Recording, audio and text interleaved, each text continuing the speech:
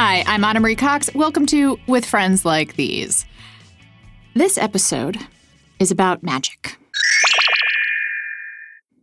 And for our first trick, we're going to make the election disappear. Are you listening closely? Here we go. And that's it. You will hear nothing else about that thing for the rest of the show. Perhaps that trick alone will put you in the mood to suspend some doubt about the existence of magic in the world. Certainly, that is the best state of mind to be in to hear the argument of Chris Gosden, author of Magic, A History, From Alchemy to Witchcraft, From the Ice Age to the Present. Gosden is interested in magic as a legitimate way of thinking about the world, rather than as a quirky belief or a backwards attitude. He thinks we need more magical thinking in the world, not less. And he's no flake. He's a professor of anthropology at Oxford University and has come to this belief after decades of study. So, if you think we'd all be better off if we stopped believing in the supernatural or the numinous, take a seat. We'll start sawing that argument in half. Chris, welcome to the show. Thank you very much. It's a real pleasure to be here. Well, it's a pleasure to talk to you. I have a side interest in magic myself, magical thinking. It's funny. It's one of the things that's sort of been a constant in my life, like a little bit of believing in ghosts and kind of maybe going to a tarot reader. And I don't know. I believe in yeah, lots of people do. Lots of people. Maybe this is a good way to get into perhaps the first question someone might have in looking at a history of magic, which is, how do you define magic for the purposes of your history? Definitions are vital but tricky. So my definition is that magic is human participation in the universe. So that if we believe that we can participate in the universe, we feel that our actions, our words, our deeds can affect change in the world, but also reciprocally that the world can influence us. So if you believe in astrology, which many people do, then you believe that the stars, moon, planets and so on can influence how you do day to day and in the longer term. So for me, magic is a sort of openness to the universe, a two-way flow from us to it and it back to us again. I probably want to note what that excludes, which is Houdini type stuff, tricks. You're not interested in magic like making a coin disappear. I'm interested in it, but for me, I love all that stuff, but it's a different thing. For me, that's sleight of hand. I mean, Houdini's slightly different, obviously, but it's tricking the onlooker in some way, which is incredibly skilled and fantastic. But the sort of magic I'm interested in is closer to the level of sort of religion and science in the seriousness with which it takes the world. And that's another contrast we should probably make. I don't know if this is appropriate to do now or after we've laid out the history, but one of the main arguments of your book is that magic is connected to science and to religion as an equal partner. Because I think a lot of people, even myself, I probably believe that magic is somehow like a primitive thing. Like magic leads to other things, but to believe in magic is a little bit of a throwback of some kind. It's not sophisticated thinking. Yeah. Well, you're my perfect audience to some degree in that you seem to be somewhat sympathetic to magic, but slightly doubtful about it, as we all are. So for me, religion is fairly obviously a belief in a single god or many gods, something that transcends the human, transcends the world. And science it tries to give us an objective stance to understand the world in terms of mass and force and growth and those sorts of things, whereby people aren't involved in the world in a direct way when they're observing it.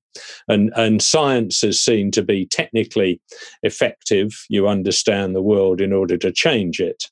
And a crucial part of my book is that all three of these strands, magic, religion, and science, do different things. They're complementary, Therefore, none is better or worse than the other. They're just different parts of human history, and we don't have to choose. We don't have to be religious or scientific or believe in magic. We can mix and match all three of them, and I think a healthy way of life will encourage us to do just that. So it's certainly not an anti-science book. It's certainly not an anti-religion book. It's just trying to add magic into the mix. And I've got this notion of a triple helix, a bit like the DNA double helix, but I've added three things: magic, religion, and science, which I see as long-term strands through human history. Let's get to the history, because it is fascinating. So you've posited that magic isn't a throwback way of thinking, right? It is it's a legitimate way of thinking about the world as science and as religion. But magic came first. It seems like magic is, yeah. I think all human beings have some belief in the transcendent, which may not be labelled as religion, some understanding of forces and growth and those sorts of things, although they wouldn't label those as science. And possibly earliest on, the most developed area of human action and belief is what we call magic, people trying to intercede with the spirit world, the world beyond the one that is most apparent to us. But I think even though people didn't have these words, magic, religion, and science, there was some appreciation and understanding of all three. But possibly we could say magic is older in its more sort of formalized practices. If I understand correctly, the way that magic worked for the earliest peoples, the earliest, species we can call human, it was a complementary way of thinking to their way of ordering the world. And also, and this is the part that I find fascinating, differentiating themselves from other forces. You mentioned something about how magic helped people define what it is to be human. Yeah, so yes, I mean, both differentiating themselves but involving themselves. So, I mean, it's a tricky term, but anthropologists and archaeologists talk about this notion of animism. People who are animists believe that the whole world is the whole universe is sentient. Many people believe that the whole world is human, that it takes even a rock can be human, but in a different form. And these are beliefs that are quite confronting to our Western views of the world. We would find it very difficult, impossible probably, to see many things as human. But certainly people today, and almost certainly in the past, believe these things quite sincerely. So if everything is human, then you're relating to a stream or a rock or a tree or a bear in much the same way as you are as to another human. You need respect, care, all of those sorts of things. But as you say, people always realised that humans, as it were slightly different. So an understanding of both how people were, related, but also in some way different, was very much a part of magic. And the sorts of distinctions we make, say, between different species of plants and animals and us aren't necessarily made in the same. It's a view of the world that tends to mix things up rather than separate them out.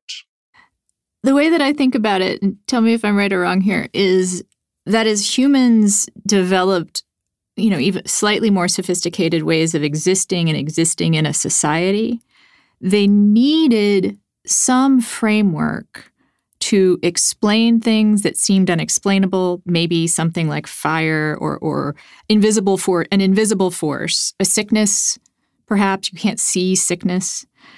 And that magic is kind of a way of explaining those things that can lead to a form of science, can lead to a form of religion. If you realize people get sick, you may think this person got sick because of a spirit, but you also notice they get better when they have the willow bark. The willow bark may be also a spirit, but it's both. Am I on the right track there? Yeah, no, absolutely, absolutely. So I would say all human beings, past and present, back to several 100,000 years ago, probably have a model of reality. We have some sense of what the universe is like. Now, that model is always imperfect. We always realize, today we realize that there are lots of things that we don't know, but we've got some sense of how the world works in general terms, and notions of spirit or more mechanical forms of cause and effect probably mixed together. And as you say, notions of illness would have been extremely important. Why did people get sick? How do you make them better? And yes, making a tea out of willow bark could well have been a regular practice, but not necessarily one that was understood in terms of biochemistry and chemistry in the way that we would understand those things. Certainly, notions of germ theory are very recent. But yeah, people did realize that if particular conditions, often, not always, if you fed people willow bark tea regularly, then things would get better. So people had these sort of broad ideas of reality, and then much more specific little routes through them to make things better, to prevent things getting worse. All the things that we all do all of the time. It only just occurs to me now that this need for a framework that magic can fill is something that we fill today in all sorts of ways. And we've talked about on the show, we talk about conspiracy theories and the attraction of conspiracy theories a lot. And it just occurred to me that is the same kind of thing, a way of explaining the unexplainable. You have to think that there is a framework for this, that things happen for a reason. And humans, humans always have to believe things happen for a reason at some level. It's just to believe otherwise is too freaky. Yeah, well, we also acknowledge that weird things happen that are quite hard to explain, things that we might call coincidence. But yeah, I think everyone operates within a notion that the world to some degree has regularities, predictabilities, that although our understanding is imperfect, there are ways of starting to get to grips with, if this happens, then this other thing follows. The thing I like about magic is that it gives you a much more holistic view of the world. So I think science is incredibly effective, but it shines a very bright light on a particular area. So coronavirus, people are now attempting to understand the evolution of the virus, what it does to the human body. And science, when it works, and it often does work, is incredibly good at shining this very specific light on a fairly small and discrete area of reality. What magic is much better at doing is giving you a sense of the whole. And science notoriously, doesn't have any morality inherent within. You have to add it in. Right. Whereas magic always asks, not only can we do this, but should we do it? And the should we question is an extremely important one. I wish I could pull a quarter out of your ear to support the show, but instead, you're going to have to hear some ads. Ritual is a longtime sponsor of With Friends Like These. Do you really know what's in your multivitamin? Sugars, GMOs, synthetic fillers, artificial colorants, not to mention animal byproducts like sheep's wool and gelatin from hooves and hides, are all ingredients you might find in a typical multivitamin. But Ritual is not your typical multivitamin. Ritual's clean, vegan-friendly formula is made with key nutrients in forms that your body can actually use. There are no shady extras. I've been using Ritual for years now. One of the medications I take can be boosted by certain kinds of vitamins, and Ritual has those vitamins in it. And of course, Ritual is part of my ritual. It's my morning ritual to open up the minty fresh bottle and get started with my day. Ritual is the multivitamin reimagined. It's now available for women, men, and teens. Ritual multivitamins are scientifically developed to help support different life stages. Your multivitamins are delivered to your door every month with free shipping always. You can start, snooze, or cancel your subscription at any time. And if you don't love Ritual within your first month, they will refund your order. You deserve to know what's in your multivitamin. That's why Ritual is offering my listeners 10% off your first 3 months. Visit ritual.com/friends to start your ritual today. This episode is sponsored by Apostrophe, a prescription skincare company that connects you with a dermatologist online who can prescribe your products to meet your skincare goals. Prescription skincare works, but it can be hard to get and it's kind of expensive. Apostrophe makes prescription skincare that you'll actually want to use, and it's easy to get. And it's, if you're in a place, let's say, where you're getting some wrinkles, but kind of don't want to admit it to yourself, don't want to go to a doctor and talk about your wrinkles, you can just send some pictures and say what you want. And your dermatologist will help you out. And it is true. The prescriptions that you can get for fine lines work. Unlike stuff that's over the counter, you can actually see a difference. And their prescription creams come in an airless pump. They come like something from the department store and not from the pharmacy to ensure those potent ingredients stay effective. Plus, your first order comes with cute stickers to decorate your bottle or whatever you want to decorate. I've been using Apostrophe since before they became a sponsor, actually. I first went to them because I developed rosacea, because I was doing hot yoga all the time. And turns out that's easy to fix. And then there were the fine lines and wrinkles. And now I'm kind of on a maintenance thing. And I love that my dermatologist, even though we just know each other online, checks in with me to make sure that I'm happy with the stuff that I'm using. He doesn't really push anything. He just wants to know if I want to, do more, do less, whatever. He seems to care, which is awesome. So get your first visit with a board-certified dermatologist at apostrophe.com for only $5 when you use our code FRIENDS. This code is only available to people listening to this podcast right now. To get started, go to apostrophe.com and click Begin Visit, and then use code FRIENDS to sign up, and you'll get your dermatology visit for only $5. That's apostrophe.com, apostrophe.com,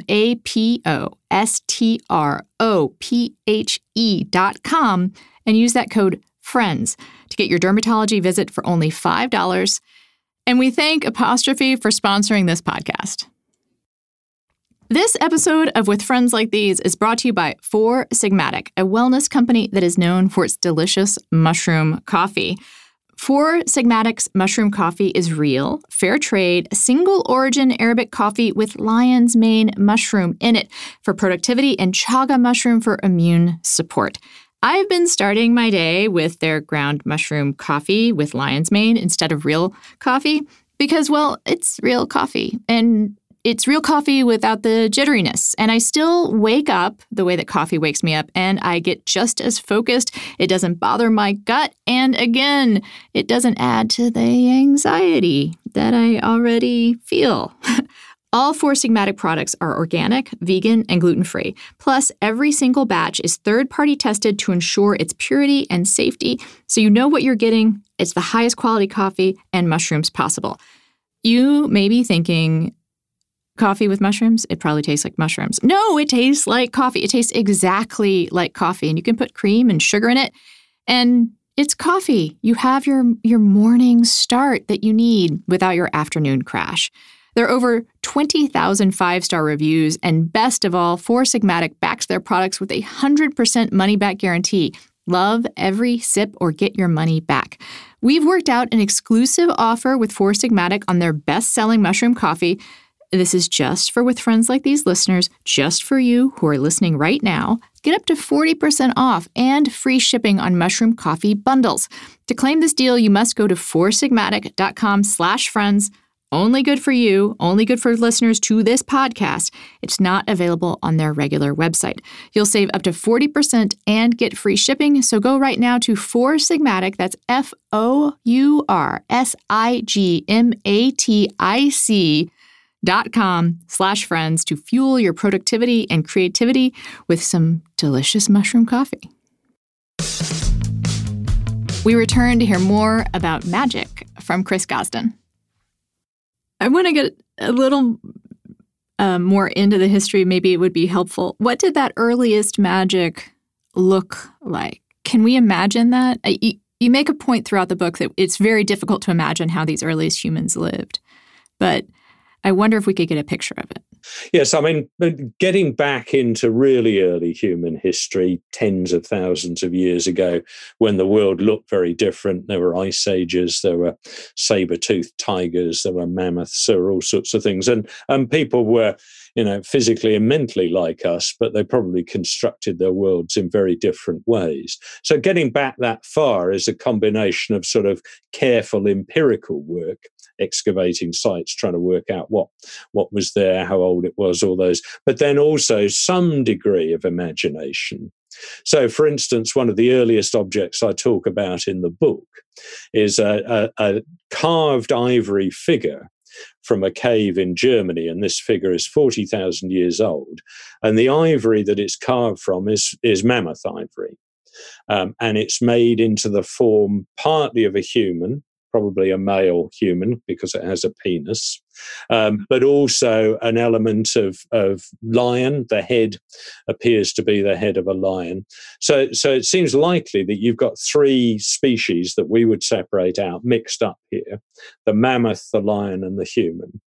And maybe people are combining the strengths and capacities, because obviously mammoths are very strong, lions are both strong and fierce, and humans are whatever humans are. And maybe if you infuse, the strength of the lion and of the mammoth into the person, then you get a person of a different type who's able to do all sorts of things that other people aren't. So we can speculate, hopefully in a sort of controlled way. And these things are relatively common, things that mix up species, for instance, people and lions, and a whole range of different things. But they're thought-provoking. They make you think what they were up to 40,000 years ago. I like the way you added maybe male, because also we don't know how they thought about gender. We don't know if they had the same kind of attachment, as it were, that we do to physical presentation of male or female, like what we call male or female. No, that's a really good, and this thing, because it's 40,000 years old, is a bit flaky, and it's possible that the penis was deliberately detached. It certainly falls off now, but maybe then it was deliberately detachable. So maybe it was in our terms, a sort of multi-gendered object. You talk a lot about how magic, connects us to the world, and that's one of its primary purposes. But it seems to me that your argument, as we move up through history, is also that magic is about mediating society. Magic becomes more important as a structure as people become, caught in larger groups, that they're not so itinerant. They need something to help them relate to each other, and magic is one of those things. There's a famous anthropological case written by a man called Evans Pritchard, anthropologist called Evans Pritchard, who worked in the area today of southern Sudan with a group called the Azandi. And the Azandi, like many people, believed in witchcraft. So a famous instance that Evans Pritchard talks about is someone sitting in the shade of a granary, and these granaries were sort of huts, but up on legs. And while they were sitting underneath the granary, it collapsed on them and killed them. So the question for the Azandi was, so at some level they realized that the granary collapsed because the legs were rotten, the ants had eaten through all that. But the question for them was, why had it collapsed at that very moment that this particular person was under there? And the answer was witchcraft. And then further questions immediately came, which were all to do with tensions within the community. Who had a grudge against the person who was killed? How did this grudge? Was it an argument about land, marriage, payment, all sorts of things? And Evans Pritchard said that what appears to us to be witchcraft and a series of unlikely beliefs is in fact a means of tracing tension through the community, who did what to whom, who was angry at whom. And in so doing, you not only threw light on the particular instance, but hopefully you also brought to light simmering hidden tensions and made them less. So for him, witchcraft was very much a means of helping people to live together in a regulated and an orderly way. It's interesting to me to hear that, because I think especially Americans who have any kind of passing interest in magic, witchcraft, etc., we think of the witch trials. But from your example, a big difference is if you accept magic, if you don't think magic in and of itself is evil or bad, it's actually a more helpful way of negotiating those tensions, perhaps. Absolutely. And the ancient Egyptians had a term for magic, which was Heka. Heka is how it's spelt in English, and their view, without trivializing it at all, was a bit like the Force in Star Wars, so that people could use this force, and the force itself wasn't inherently good or bad, but could be used for good, could be used for evil. And for the Egyptians, it wasn't just people that were subject and influenced by Heka, but also the gods. So the whole, sort of animate universe was participating in this broad force and trying to use it for their own purposes, good or bad.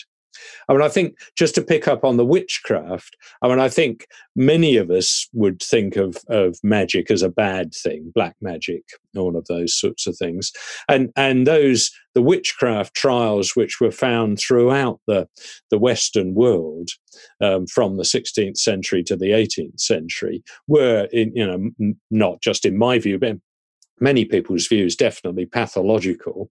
It was a use of the term magic for the worst and as you say, most repressive of purposes, and often violence by men against women.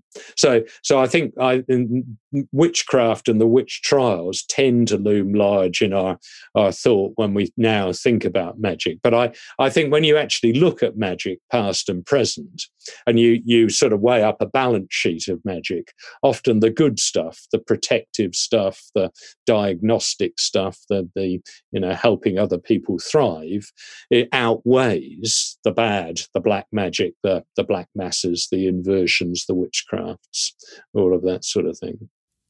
It looks like in your book that the 19th century is a bit of a turning point for magic as the Enlightenment takes hold, and that's when the idea that magic might be, as I keep sort of putting it, a throwback of sorts, a less sophisticated way of thinking. But during that time, there's some really interesting examples of people who we think of as brilliant and scientific, and they have a complementary belief in magic. Newton is the most famous one, and you talk about him quite a bit. Yeah. No, Newton is exhibit A in this regard. So John Maynard Keynes, the economist, bought Newton's papers and realized that a lot of what Newton wrote about, as well as optics and gravity and mathematics, was also alchemy, biblical prophecy, astrology, a whole range of different things. And Maynard Keynes said that Newton was not the first of the scientists, he was the last of the magicians.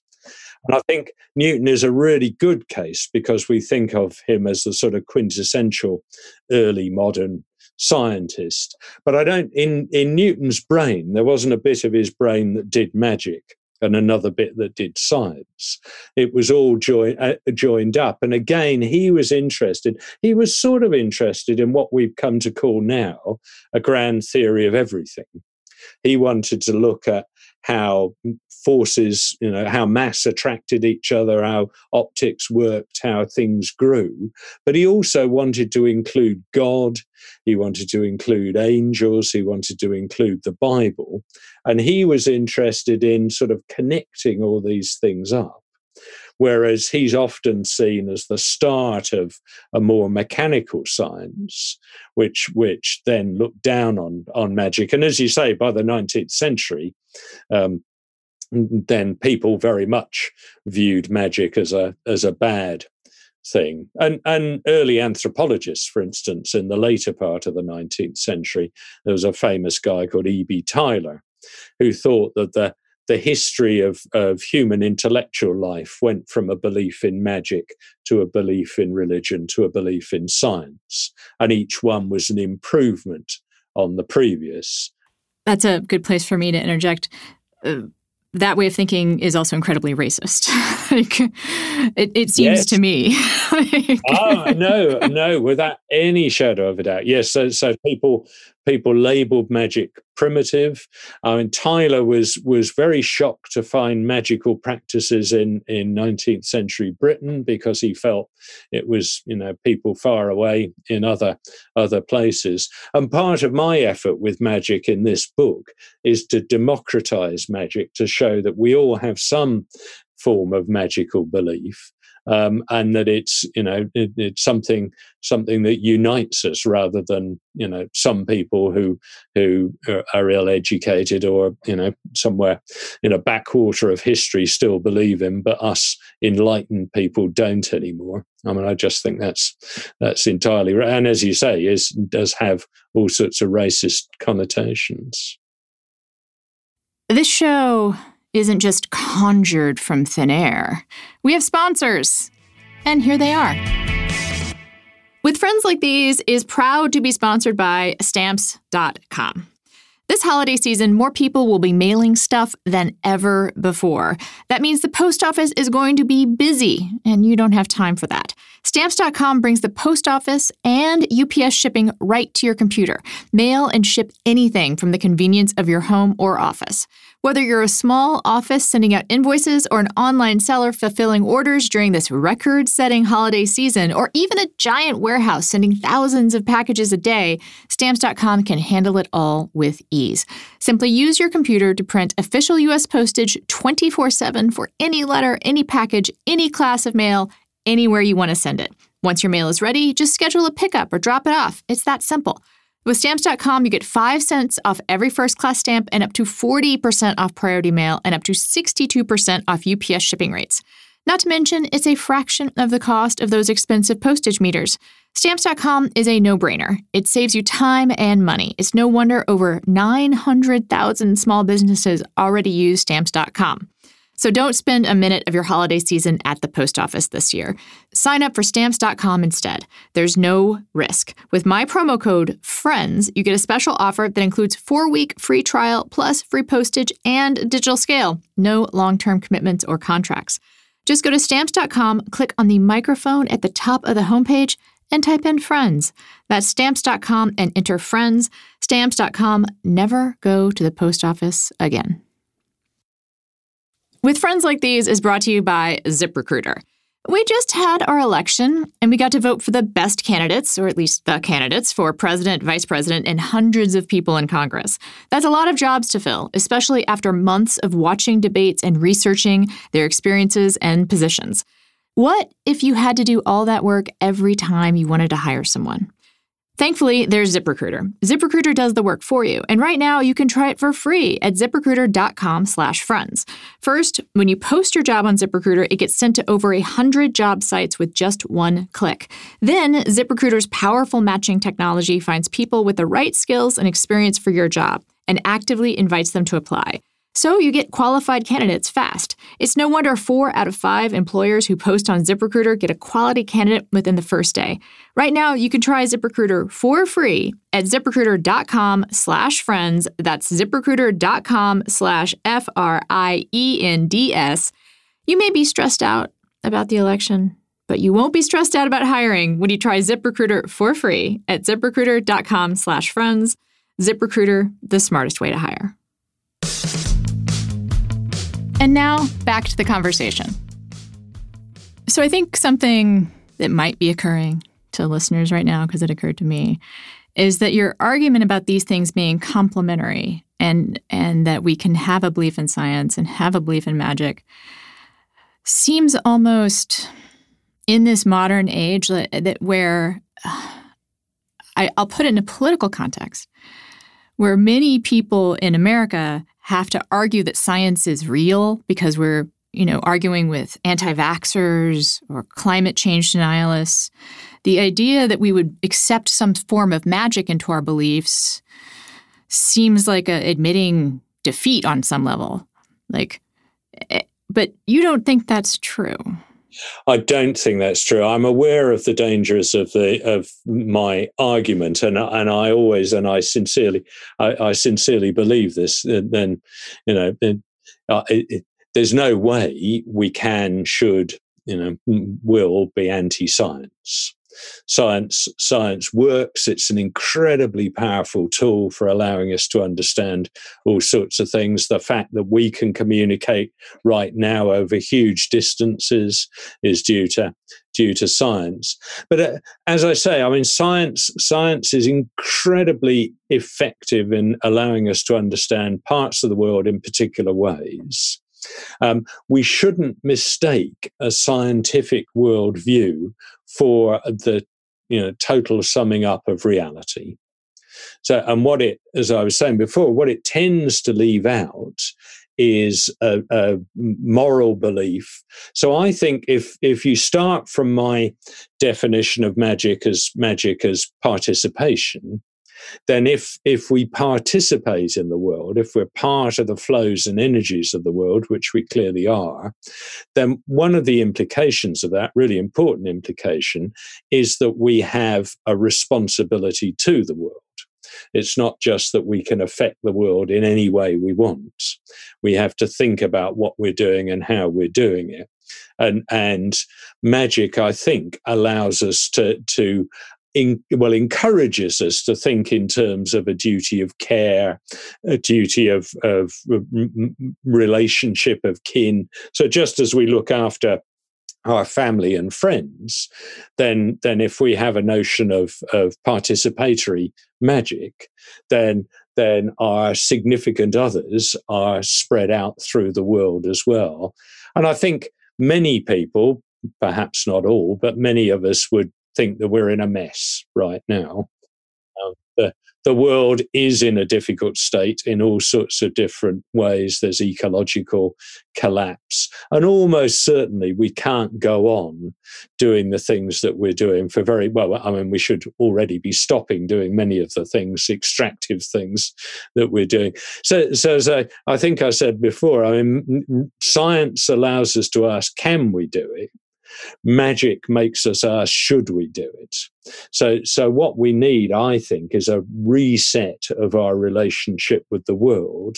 And magic provides a series of intellectual and psychological resources to allow us to reset our relationship into something that is a bit more healthy, a bit more balanced, a bit more respectful. I love the argument that we should have more magic in the Western world, but we did talk about how the belief that magic is backwards is a really racist belief, and I feel like a lot of racism sort of inherent in the way that white people think about magic, and it's if nothing else, it's appropriative. So, is there a way to have a Western person adopt a framework of magic that isn't appropriating from another culture? Yes, there is, in my belief. So one of the crucial things I'd say, a general point, one of the crucial things I'd say about magic is it's inventive and always changing. So magic isn't something you take off the shelf and use. It's something you need to create, to form, to fashion in a way that is culturally, physically sensitive. So what I'm interested in is using some of the means of Western science to think through magical properties of things. So through quantum mechanics on the one hand, there's also a lot now of interest in the ways in which plants are sentient and communicate with each other. Trees send each other chemical messages through their roots. So if one's being attacked, another can send out chemicals to ward off the fungus that's attacking them. So I think we're just gradually starting through the medium of science to re-immerse ourselves in the world and possible links that people have to quantum particles, so that the observer can influence the behavior of the subatomic particles they're observing. And then also this growing notion that the world as a whole, the living world, is connected, sentient. And I think those sorts of things hopefully can resonate with us and start us to think there are means here of us connecting with the world in ways that we can see as scientific and legitimate on the one hand, but more satisfying, more connective, more emotionally rich than the ways in which we've often connected with the world. What does that mean? Like, if I agree with you in principle that this idea of wholeness and empathy and connection is a great way of thinking about the world, what would be different about my point of view if I said, okay, fine, magic? I think it's up to us all to, if we think this is a decent way to go, to think what magic would look like, how it would operate. But one of the things that interests me is that many cultures have a notion, much more developed notion than we do, of lineage and ancestry.